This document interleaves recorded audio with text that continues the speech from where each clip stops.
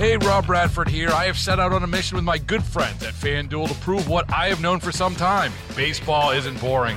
Now I have a daily podcast to prove it with some of the most notable people in the baseball world, screaming baseball isn't boring from the mountaintops, or at least agreeing to come on our show. Players, managers, GMs, and yes, even the commissioner of baseball, Rob Manfred. It has been a constant wave of baseball's most powerful voices. So join the revolution. Subscribe and soak in Baseball Isn't Boring. Listen on your Odyssey app or wherever you get your podcasts. You'll be glad you did. And now we need to talk to Phil Matier. Yeah, Phil joins us live on the KCBS Ring Central Newsline because an appellate court ruled this month against California lawmakers and the Newsom administration, saying they did not meet environmental requirements in their multi-billion-dollar plan to expand the state capitol building.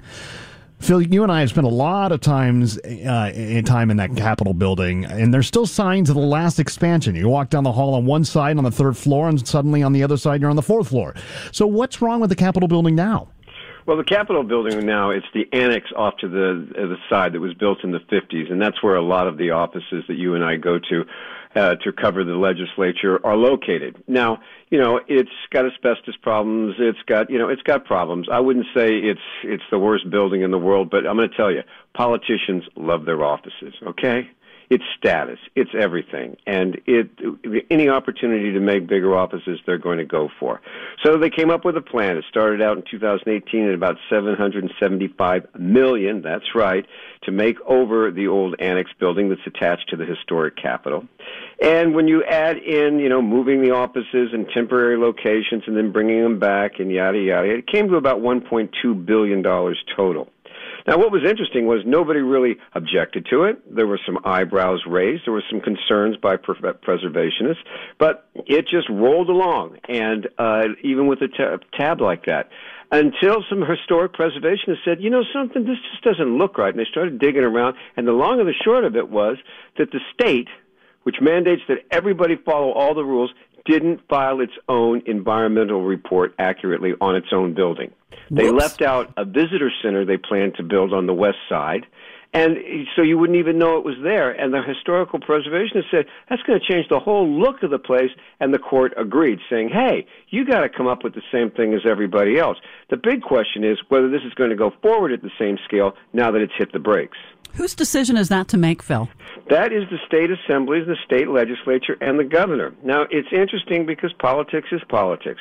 Right now, when they approved this, we were flush with money, so it was no problem. It was going to be one of many office renovations going on in the Sacramento area. Two, there wasn't much talk about the impact it was going to have on the trees around the Capitol, which Brett knows are very massive and very old, and it turns out a lot of them are going to have to come down. So now you got the enviros on you. The third thing is that we're now in a deficit, so we don't necessarily have the money. These guys and gals are going to have to go ahead with this, redoing their own offices.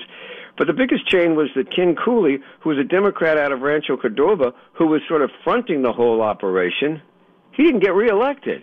So the leader for the change isn't there anymore.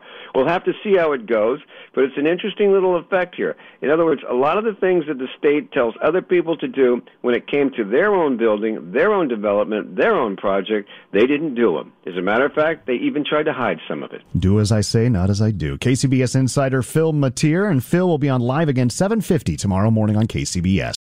Baseball is in full swing. NBA playoffs are heating up, and your NFL team is gearing up for training camp. Listen to the latest on the teams you love here on the Odyssey app. The biggest sports radio stations in the country, providing unrivaled local coverage of their teams, all in one place.